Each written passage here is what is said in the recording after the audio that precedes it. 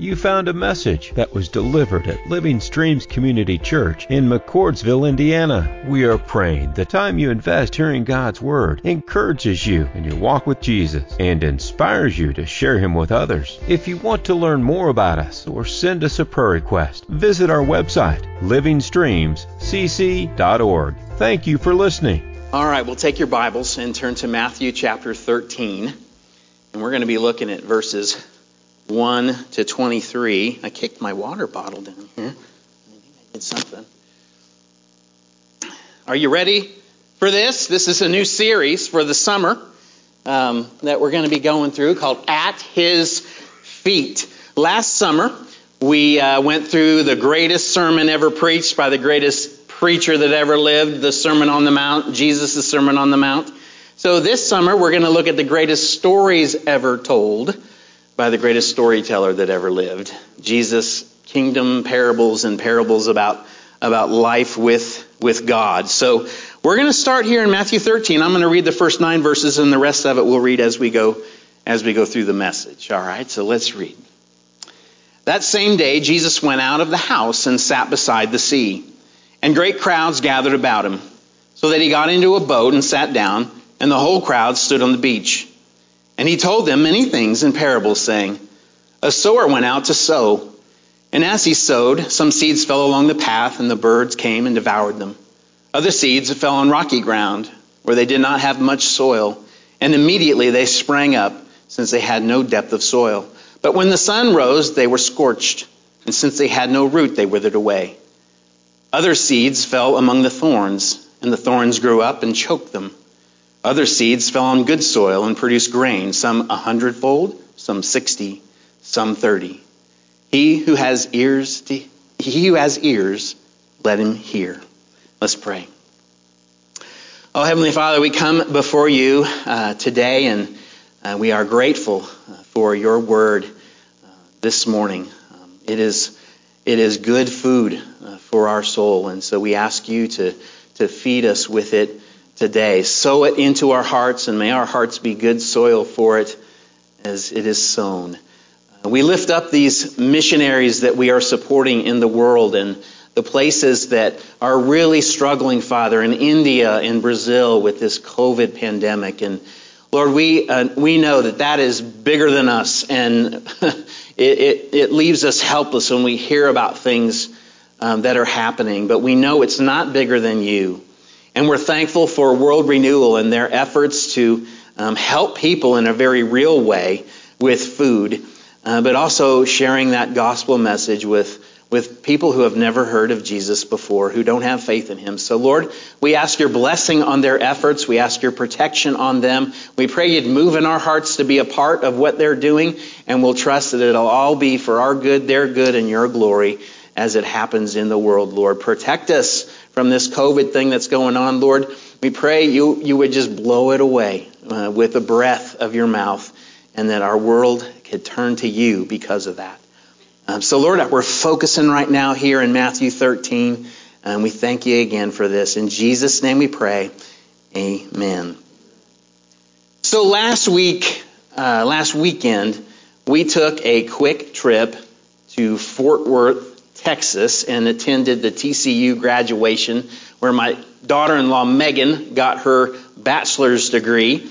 And so that was all exciting, and I just wanted to thank Pastor Isaiah for taking on the preaching duties last week. You did a great job, sir. And I told him that was what I call a great start. So that won't be the last time we hear from God through Pastor Isaiah. So, hey, being in Fort Worth for really the first time, we got a chance to sort of taste the city.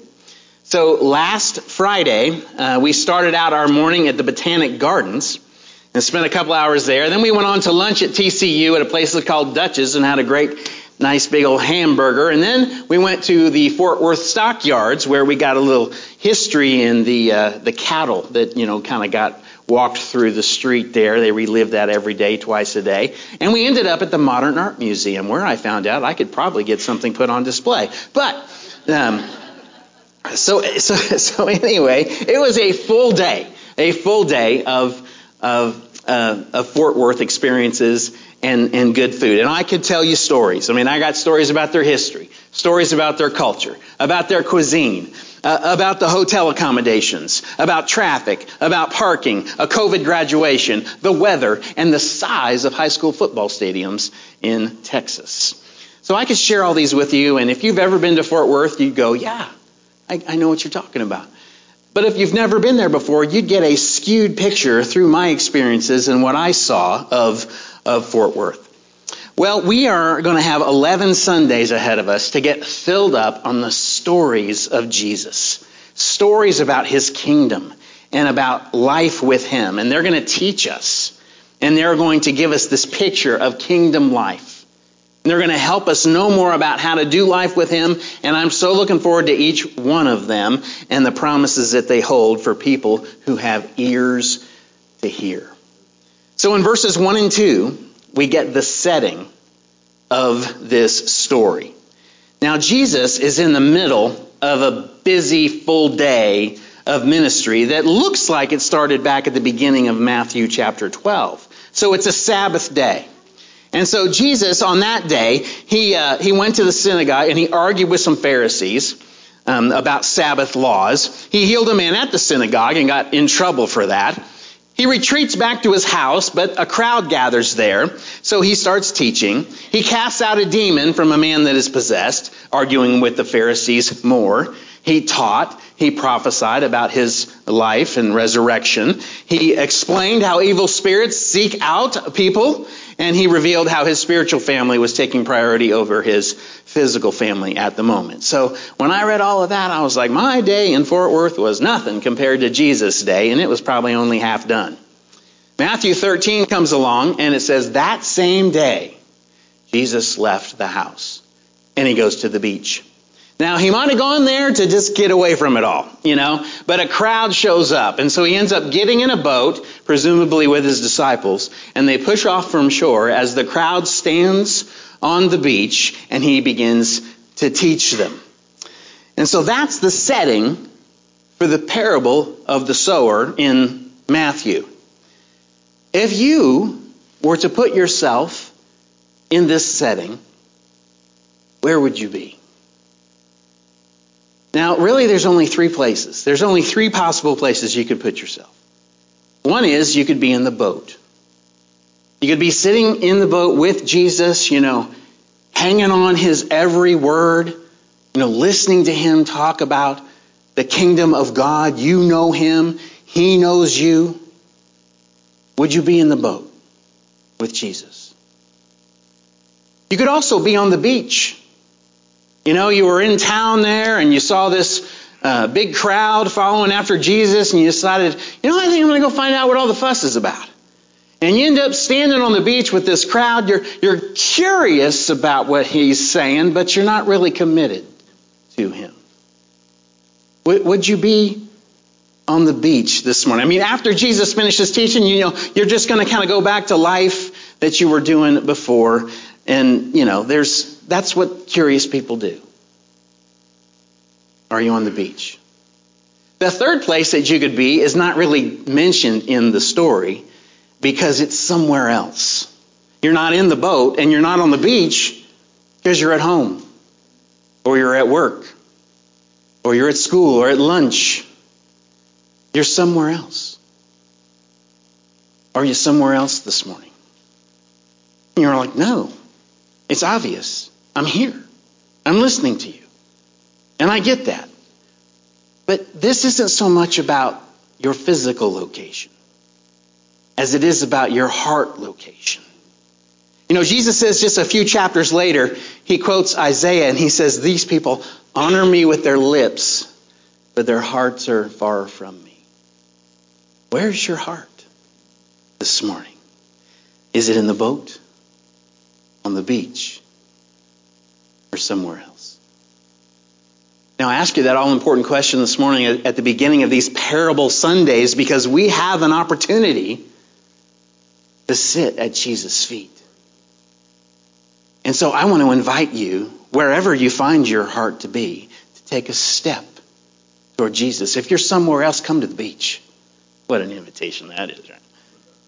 Come to the beach. Get curious. These stories could change your life. If you're on the beach, you've just kind of been curious. Jesus is part of your life. He's not the hub of your life. Get in the boat. Get committed. There is nobody else in your life who you should give more priority to or more attention to than this guy right here who is going to tell us amazing things about the kingdom of God. That is the opportunity we have got before us. To get in His presence, to sit at His feet, to hear about what He knows. His stories, His descriptions will not be skewed like my Fort Worth stories will be. They will be the perfect description of life with Him, of the kingdom of God, and given to you in a way that you could receive it best. That's what we got. Are you interested in what He has to say? Your heart long to be with Him. I'm telling you, it doesn't matter where you've been. Doesn't matter how far away your heart is. Doesn't matter what you've done, what you said about Him. Thought about Him. Doesn't matter any of that. None of it matters. Just turn. Take a step toward Him. He will meet you right there and tell you amazing things about His kingdom. Let's sit at His feet. In verses 3 to 8, we get to the story. The story. This is the first one for the summer. So a farmer goes out to plant his field. And some of that seed falls on the path and some on rocky soil. Some of it falls among the thorns and some in good soil. So picture a farmer with a bag over his shoulder and he's reaching in there with his hand, getting a big old scoop of seed, and he's scattering it out over the field. It's not an exact science. So some of that seed's going to fall in places that are not optimal for seed to land. One is the seed stays on top because it's on a path and it's hard. It can't get down into the soil. It becomes easy food for the birds. And then there's the rocky soil where the seed gets down in there a little bit, and it sprouts up. But then the sun comes out and it dries it up and it just withers away. And then there's the seed that gets in among the thorns, and the plant grows up, but the thorns are there and it just kind of chokes out the plant from the sun. Doesn't grow. And then there's the good soil. Seed that goes into that good soil takes root, grows up into a plant, and starts producing fruit. Sometimes 30, sometimes 60, sometimes 100-fold what was originally sown. That's a parable. It's a story that comes from real life, and it describes a picture for the listener to see and to understand. Now, a parable is different than a fable. Like Aesop's fables where animals talk. That's make-believe. Jesus is bringing a story that came out of 90% of the people's lives that are listening to Him talk. They would have had a very easy time relating to what He is saying. A farmer going out sowing seed in the field, because most of them are doing that. Now, the parables that Jesus told, they're intended to teach a moral or spiritual truth. And there's 27 of them in all, roughly, between the Gospels. And they're all there for us to see and learn about the kingdom of God. Parables are not allegories. Allegories are like C.S. Lewis's Chronicles of Narnia, where he embedded all these details into the story about life with God. Okay, parables can be misinterpreted by looking for too much meaning in all the details of the story. They're just there to communicate one, two, maybe just a few basic truths about the kingdom of God. So that's the story. Jesus concludes telling that story with, "He who has an ear, let him hear." And then he comes to a place where he pauses in his teaching. As the disciples, they want to know, hey, why are you teaching like this? They ask, why parables? And so then the next thing he says in verses 10 to 16, it talks a lot about the senses. And so let me read that. Then the disciples came and said to him, "Why do you speak to them in parables?" And he answered them, "To you it has been given to know the secrets of the kingdom of heaven, but to them it has not been given. For to the one who has, more will be given, and he will have an abundance. But from the one who has not, even what he has will be taken away." And this is why I speak to them in parables, because seeing they do not see, and hearing they do not hear, nor do they understand. Indeed, in their case, the prophecy of Isaiah is fulfilled that says, you will indeed hear but never understand, and you will indeed see but never perceive. For this people's heart has grown dull, and with their ears they can barely hear, and their eyes they have closed, lest they should see with their eyes and hear with their ears and understand with their heart and turn, and I would heal them. But blessed are your eyes, for they see, and your ears, for they hear. For truly I say to you, many prophets and righteous people longed to see what you see and did not see it, and to hear what you hear and did not hear it. So his disciples ask him, why parables? What's up with that? And then from 11 to 16, he begins to answer them, and he talks a lot about the senses. And so in answering their question, it kind of brings up a lot more questions, as we get into it. In verse 11, he starts, you've been given the privilege of knowing the kingdom secrets.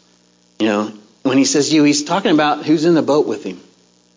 And then he says, but they, people on the beach, and people elsewhere, they have not been given that privilege. So Jesus is alluding there to the sovereignty of God over his kingdom.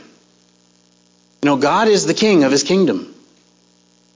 Jesus reigns, and nothing happens outside of his will in his kingdom. He is a king that is unlike any other king that was ever a king. This king of ours, King Jesus. He is good. And he is merciful. And he is love. And he is perfectly righteous, perfectly holy, perfectly just. He knows it all. If there's anything to know, he knows it. He has all power. If there's anything to be done, he can do it. It's not hard, no sweat. He can just do it. And he is everywhere, all at the same time. You will never be in danger of lifting God up too high when it comes to these attributes that we know about him. But we do have a danger of bringing God down too low, down to our level, and looking at him and trying to understand him like we understand each other. When we see a good person, there's no comparison between a good person and a good God. He is way other. And so we tend to do that when we don't understand him. And understanding his sovereignty and his will. Nothing happens outside of his will. And how he does that but then creates this environment for us to operate as free agents. I don't understand it, but I know it's not too hard for him to be able to do that. And so we want to keep him high and lifted up. High and lifted up in our life, because when we can do that, even when we have questions, there is peace there. There is rest and strength and courage there. And I want to tell you this morning, you don't want to have a God you can completely figure it out. You don't want that. Verse 12, Jesus says something really confusing and even cruel if we don't understand it right. He says, to the one who has, more will be given. And to the one who doesn't have, even what he has will be taken away. Now, it's easy to go from this sovereignty of God, and then read the next verse and think God is the one doing the giving and the taking. But God is not the one doing the giving and the taking. You know what is? Life. Have you ever heard the phrase, use it or lose it? In a sense, that's what Jesus is saying. This is the way life goes. This is a principle of our life. Now, we have homeschooled our kids since forever ago. But we only have one student left at Living Letters Academy, and that's Lucy. And in our school, I have never succeeded in making math a popular subject. Do not blame it on the teacher, though. Lucy and I have been working through some algebra this year. And she, like me, like maybe many of you, have uttered the words, how is this going to help me in my life? Why do I have to know algebra? And I've been telling her, all along the years, the math gets more complex. Look, we can't give up. We can't give up developing your math brain, because if we do, we close doors in the future for you that you may not think you want to walk through right now. So you got to keep learning this. You can't stop. You won't be able to become an engineer or a pharmacist if we just give up on math right now. And besides, you'll forget how to do story problems. You say, so what? Hey, listen, all math after school is a story problem. You can't forget. So in verse 13, Jesus gets to the point of this question. Why parables? And here's his answer in summary. I teach in parables because their senses are not able to perceive truth that is standing right in front of them. And then he goes into verses 14 and 15, and he uses the prophet Isaiah's words to help make his point. He says, this is what Isaiah says, you're going to hear, but you're not going to hear. You're going to see, but you're really not going to see. You're not going to get it. Your hearts are not going to understand. These people's hearts are dull. They're sleepwalking in the spiritual world. Their senses are broken. They're barely working. If they were working, then they'd turn and I'd heal them. So Isaiah's describing the human condition. We're fallen. We're sinful people. Our spiritual senses are broken. And if you think about this ministry day that Jesus is in, that same day, the Pharisees asked him for a sign to prove he was who he said he was.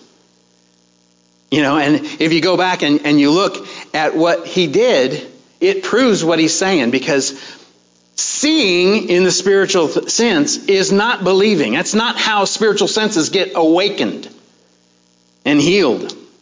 He's healed a guy already this day, the withered hand. He's freed a guy from a demon possession. And of course, he did many other things in his ministry all along. And even up to the day of his crucifixion, when he is on the cross and they are mocking him, they are saying to him, hey, come on down, save yourself, prove that you're the Son of God. Let us see so that we can believe. But seeing is not believing. Believing is seeing. And so what Jesus is saying here is that I'm teaching in parables not to keep the truth from you, not to make it harder for you to believe, but to help you believe. Because your senses, this is the best way for you to get the truth that I'm telling you. The Son of God standing right in front of you, and you're not getting it. So I've got to teach you in parables to help you get it. Isn't that beautiful? A week ago Saturday, I was sitting in the TCU football stadium watching this graduation, watching students walk in, and 2,500 of them walked in across the field, couldn't see their faces, just this sea of purple. They're filling in the stands. To the right of them was the podium, and the faculty was sitting over there, and they were all going to get up, walk over there, get their podium. Now we had this big screen that we could see, see that scene. So it was really great. So they got through the pleasantries really pretty quickly, and they started calling names. That's the COVID graduation thing, Let's move through this thing. And so it was taken out. We got no idea where Megan is in this sea of purple. But we've got a program. And in the program, they have by school alphabetically listed. And so we found Megan's name. And then I started following along. While they're calling names, I'm following along the program. So I timed a column. And then I estimated it was going to be 35 minutes before we saw Megan on the big screen come across to get her sheepskin. So row after row of student, name after name. Except one guy, he got up there, they called his name, they couldn't find his diploma, and the president pulls out a $50 bill and gives it to him. Love that. But anyway, row after row, students come, and I'm thinking, here's Megan, we see her on the screen, and I'm holding on to my 35-minute estimate. They call her name, and it was 28 minutes. See, all math is a story problem after high school. Now, I tell you that story not because it has anything to do with the sermon or anything to do with your life. It doesn't make a hill of beans that I was 7 minutes long in my estimate, but I got your attention now, don't I? stories get your attention. And Jesus was the greatest storyteller, telling the greatest stories that could ever be told. And we've got a whole summer ahead of us to take them in, to sit at his feet. In fact, you could even come on Tuesday night and sit in our class there, and we'll talk about it with your brothers and sisters. There's books back there if you want to do that by the offering box. You just join us, 6:30. We're going to be there all summer. Now, if you have an ear to hear, you should realize verse 16 is for you. Blessed are your senses, that you can see Jesus for who he is, the Son of the living God. Blessed are you that you can perceive that the words that he is saying is the very word of God, word of truth, words of life. It is a blessing to know that. And then he says, the prophet Isaiah and all those other prophets and righteous people, they longed, they would die to be able to see what you see and hear what you hear. And you get to do it. That's the privilege we have. Because what they were waiting for has come. Jesus says in Matthew 13, 34 and 35. All these things Jesus says about Jesus. All these things Jesus said to the crowds in parables. Indeed, he said nothing to them without a parable. This was to fulfill what was spoken by the prophet. I will open my mouth in parables. I will utter what has been hidden since the foundation of the world. That ought to give you goosebumps. You get to hear that. I mean, if you have ears to hear, you're going to understand things that have been hidden since the beginning of creation. Secrets. In verses 18 to 23, we start getting in on the secrets of the parable of the sower. Let's read the rest of the chapter. Let's read the rest of that. Hear then the parable of the sower. When anyone hears the word of the kingdom and does not understand it, the evil one comes and snatches away what has been sown in his heart. This is what was sown along the path. As for what was sown on rocky ground, this is the one who hears the word and immediately receives it with joy, yet he has no root in himself, but endures for a while. And when tribulation or persecution arises on account of the word, immediately he falls away. As for what was sown among the thorns, this is the one who hears the word, but the cares of the world and the deceitfulness of riches choke the word, and it proves unfruitful. As for what was sown on good soil, this is the one who hears the word and understands it. He indeed bears fruit and yields, in one case 100-fold, in another 60, and in another 30. So Jesus goes on to explain what is what in the story. So the word of God is the seed that is being scattered. And we can assume that God is the sower, or people who share his word. So there's different kinds of soils, different kinds of people with a particular heart condition. Realize God is not discriminating with his word. He is being very liberal with it, very generous, sowing it to all people. Jesus, he fulfilled that ministry. His ministry was not hidden in secret.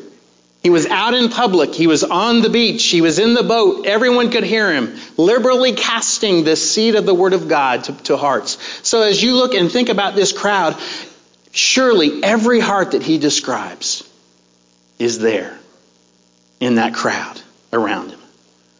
So there's hard people there. They have hearts as hard as one of those paths that walk around the field. We might think of a sidewalk. When the word is sown in their lives, there's just no place for it to go. Because it's hard, their hearts are hard. It just kind of stays on top. And then the devil comes along and with another stomp on the heart, he takes away that word. And anger comes, or doubt, or bitterness, or pride, or blame shifting, or shame, or selfishness, whatever it might be, all to keep a person from believing the truth of the gospel or growing in the gospel. Just like when we sow seed in the lawn, in our lawns or in our gardens or in the fields, birds are always around looking for an easy meal. That's Satan.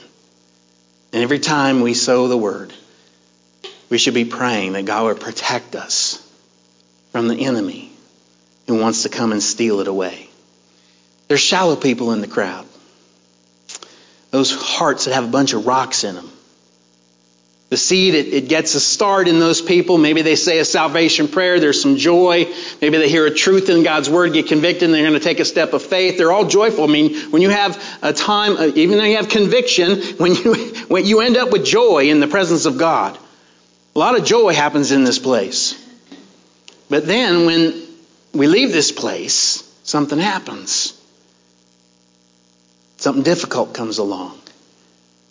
And the faith proves to have no root, no authenticity to it. And people just turn away from it.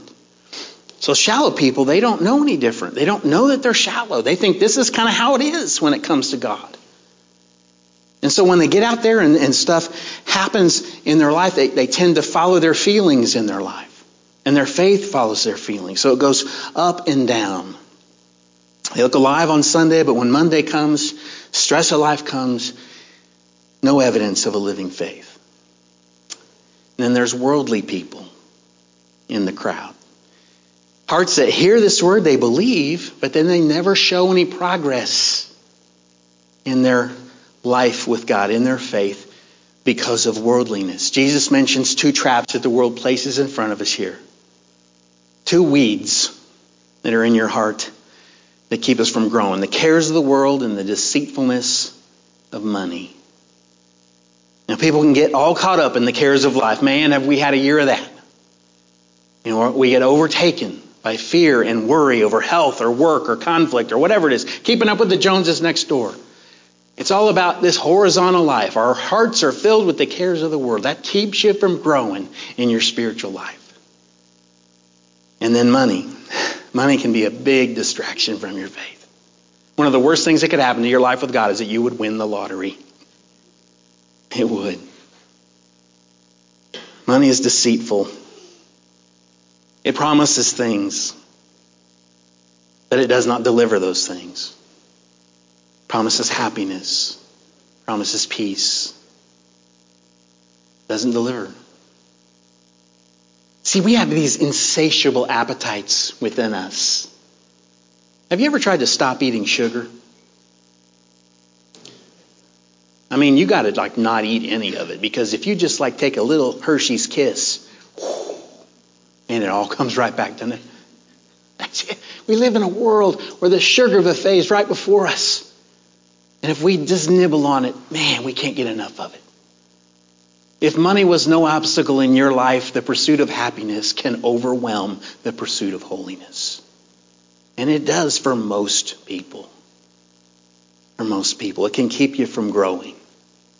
And then you've got the fruitful people here. These hearts are where the Word of God finds a place to grow. So your faith takes hold. You feed it with worship. You feed it with studying the Word. You're getting together with other believers. You're serving God and so on. And it grows and it begins to produce fruit that's described in the Bible. It doesn't matter really what comes your way. Doubts might come your way, but they don't stay around. Trouble comes your way, but it doesn't overwhelm you. You see the blessings in your life and you thank God. You live in a state of gratitude. The devil fires these arrows at you, these flaming arrows, but you're lifting up that shield of faith and you're knocking those down, standing firm in prayer. Enemies don't keep you down. Sin does not define you. Persecution does not stop you. Nothing causes you to lose faith. Nothing causes you to lose hope in your Savior. Now, it might feel weak, but every day you're getting up, putting one foot in front of the other, giving your life away so other people can have life, and it bears fruit in their life. Faithfulness. That's a fruitful person. Whoever has an ear to hear, listen up. Listen up. Jesus has revealed to us secrets about the human heart and the Word of God. But that is not where it ends. The secrets call for a response. A spoken parable always has an implied So what? What do we do with this? What's the so what of the parable of the sower?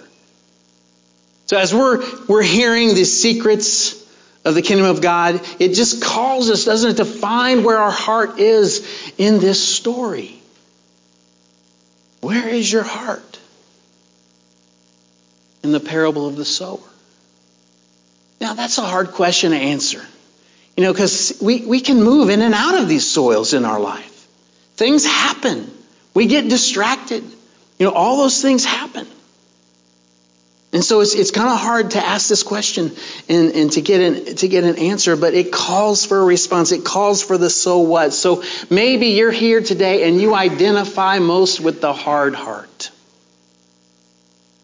God's word isn't penetrating your life.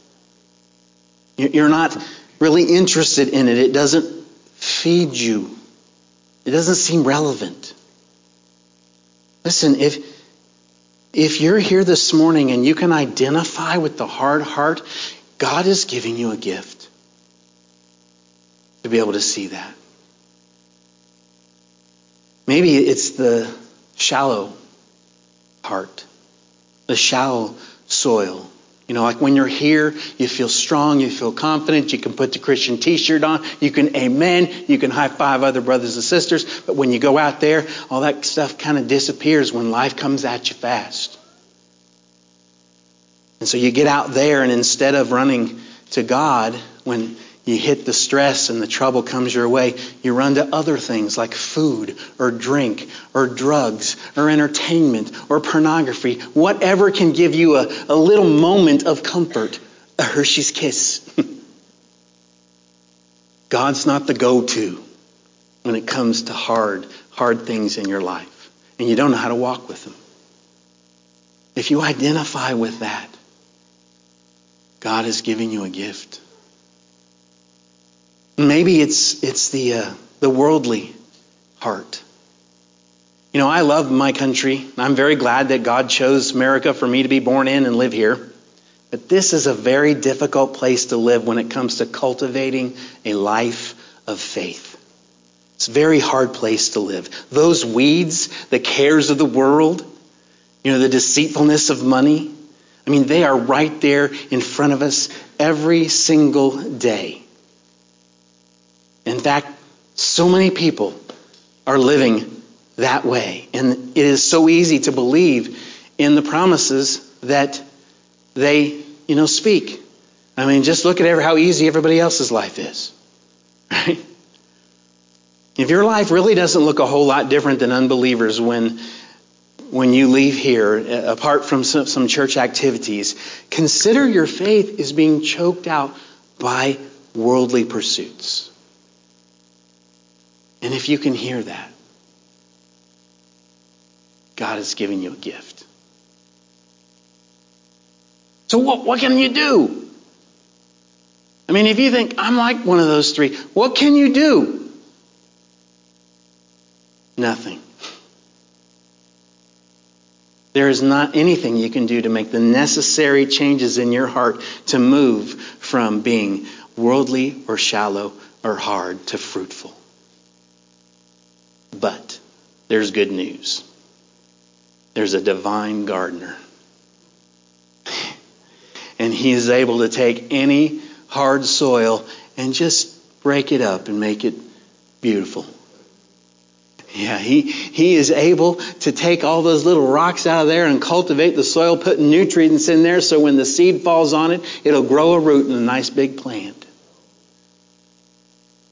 He knows what's a weed and what's a plant. And God can actually take those weeds out of there and change your desires to spiritual things. Like you'll leave here today and go, I can't wait for Tuesday night. Seriously. All you got to do is confess it. You confess to the divine gardener the condition that you think that your heart is in. Your hardness, your shallowness, your worldliness. Confess those things. He's here today. He's calling out to you today. He's saying, where are you? Where is your heart? What's it look like? Just give it over to me. I don't care what it looks like. You don't have to do anything. You can't change it. I can change it. Trust me with it. Take a step to me. He's calling out today for that. Seek first the kingdom of God. And all this other stuff, He'll take care of. Delight yourself in the Lord, and He will give you the desires of your heart. Now, for all you good soil people out there who have identified yourself in one of those other soils, hey, come on back. Let's be honest. It's not you. You're bearing fruit. I just want to tell you to keep going. Keep going. God's mercies are new today. Wake up in the morning and thank Him for His love. Go to bed at night and thank Him for His faithfulness.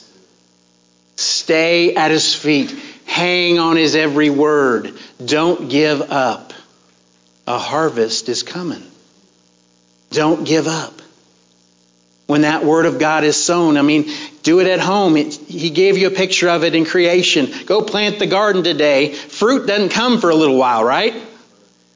We got to give it time. We cannot give up. Keep on hanging out with each other and sharing the Word of God and sharing your lives. Keep on giving your faith away, your life away, to give life to others. Keep on doing. Don't give up. Love on those hard people. Invite those shallow people to a deeper walk with God. Pray for those worldly people that they would be let loose from those weeds of the world. And keep on going. Don't give up. When the Word of God goes out, it will not return void. It will bear fruit in your life. Let's have our worship team back up.